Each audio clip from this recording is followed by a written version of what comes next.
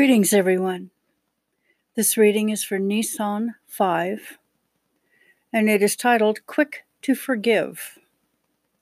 Our opening verse is from Psalm 86, verse 5, and it reads, "For you, Yahweh, are good and ready to forgive, and great in kindness to all those who call upon you."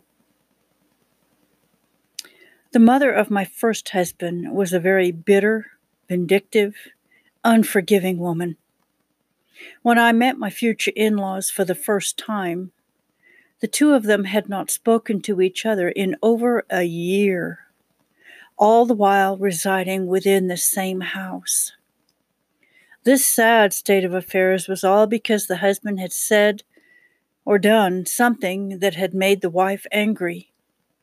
And from what I was told, this was not the first time she had imposed this type of punishment on her husband. When my then mother-in-law died some years later, she was all but confined to a wheelchair from arthritis. Her hands were so crippled that she could not write her name and had many other physical problems involved as well.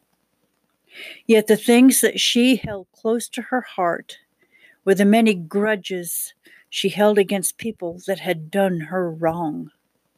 And she took these grudges with her into the grave.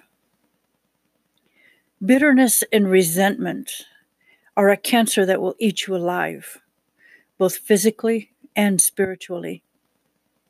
Brethren, when it comes right down to the brass tacks, bitterness has its root in pride. And this is something that our Elohim cannot tolerate in his kingdom.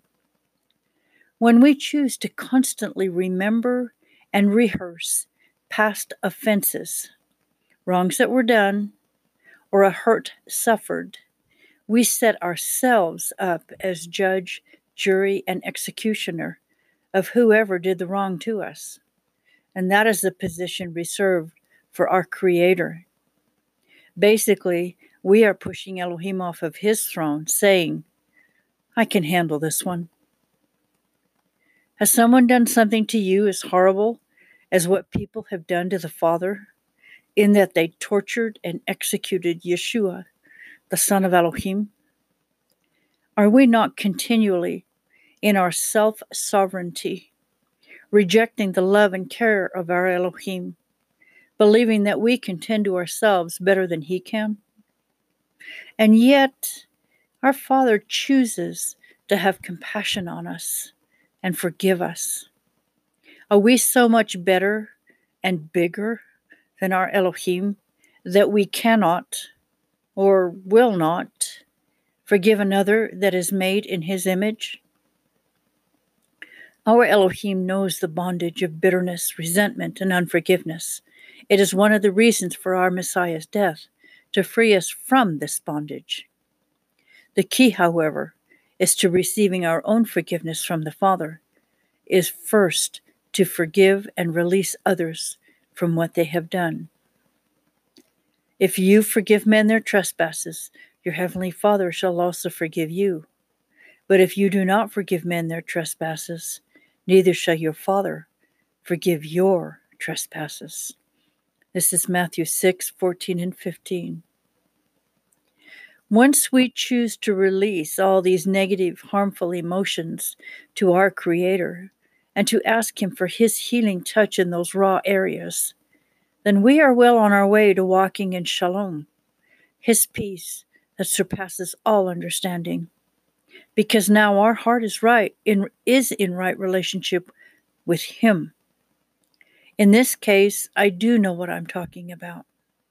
I had to learn to walk in forgiveness toward this mother-in-law and her son, the one that I called husband. My first husband was extremely abusive, even tried to kill me several times. But my Abba was faithful and delivered my children and I out of the lion's mouth. But first, I had to walk in the shalom that my Father gave to me before I was delivered. Our closing verse is from Colossians chapter 3 and verse 13. Be forbearing one to another, and be forgiving one to another. And if a man has concerning his neighbor a complaint, as the Messiah forgave you, thus also you forgive. Be blessed, everyone. And remember, if you desire to read this in its entirety, it can be found on Facebook on the page entitled Bread from the Basket.